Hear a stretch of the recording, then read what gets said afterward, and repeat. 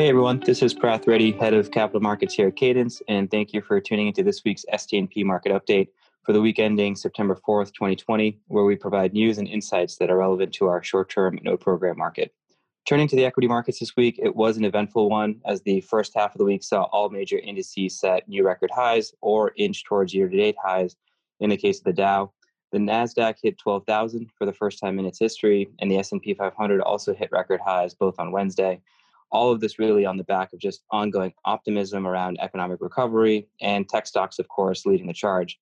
But all of that flipped yesterday as all indices dropped anywhere between roughly 3 to 5% as a long overdue correction in tech slowly emerged.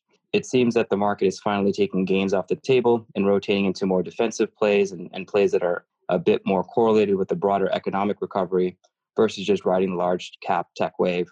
And it looks like strong job numbers this morning with unemployment falling to 8.4% for August are also leading industrials and financial stocks higher. So certainly plenty to think about here as we head into Labor Day weekend, especially as we enter into the heat of election season shortly thereafter. On the fixed income side, Treasuries actually acted a bit inversely from the general equity run-up this week as the 10-year also rallied since hovering around 0.75% at the end of last week. Normally the risk on tone, as one would expect with equity indices hitting all-time highs, would lead to a further sell-off and see Treasury yields climb, but that was not the case this week as the 10-year actually dropped 10 basis points heading into the Wednesday's close. So certainly one of those rare instances where I think perhaps a kind of a canary in the coal mine situation leading into Thursday's massive sell-off. In terms of primary markets, it was a very light week given the time of year with under $5 billion pricing in IG markets and under $4 billion in high yield.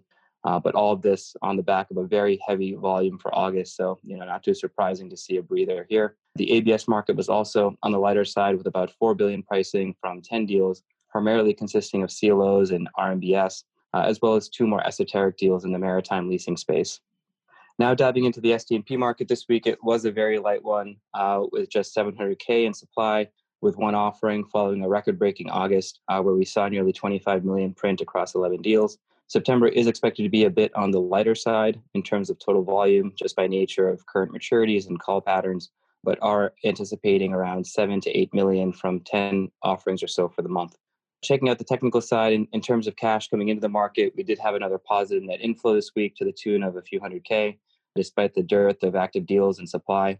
Plenty of cash to the tune of 5 to 10 million does continue to sit on the sidelines as well, as many investors are waiting to deploy funds into upcoming offerings and continue to have a preference for durations under 6 months.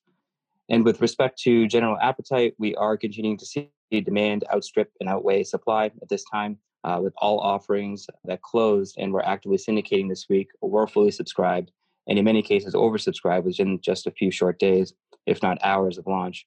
We know that many investors are disappointed in not being able to get full or partial allocations despite participating in our Dutch auctions, but rest assured we are beginning to work on significantly improving our auction and investment experience to make it more seamless from indication all the way to allocation, and we'll be sure to provide timely updates on this end as they further develop. So taking a look at the one deal that did price this week, we had 6G with Arctos Capital close on Wednesday. Arctos Capital is a technology-driven commercial lender and fund that provides credit solutions for a variety of participants within the blockchain and crypto market. Following the Dutch auction a week prior, the deal launched as a $500,000 2-month offering callable after 1 month, carrying a 9.5% APY, which was at the wide end of our price stock. But given this was a relaunch of Arctos' short-term note program with the intention to significantly scale in the coming months, the decision was made to start at the wide end to attract as much investor interest as possible. The strategy clearly worked as the 500K offering was quickly oversubscribed, which allowed for a 40% upsize to 700,000. So clearly a great outcome here and marks the second STNP with Arctos Capital, following a longer-term amortizing crypto mining rig lease related offering that was launched back in June and is performing very well. Outside of this offering, we did have another 5 deals actively syndicating in the market over the week for Cherry, Asperia, Pollen, Axel, and Zayzoon. These were all met with significant investor demand, and as of this morning, are all fully funded and set to close over the coming week. We did not have any auctions take place this week. As I mentioned before, September is going to be a bit of a light month, but we do anticipate at least 2 deals to be auctioned next week with the intention of growing existing notes via refinancings.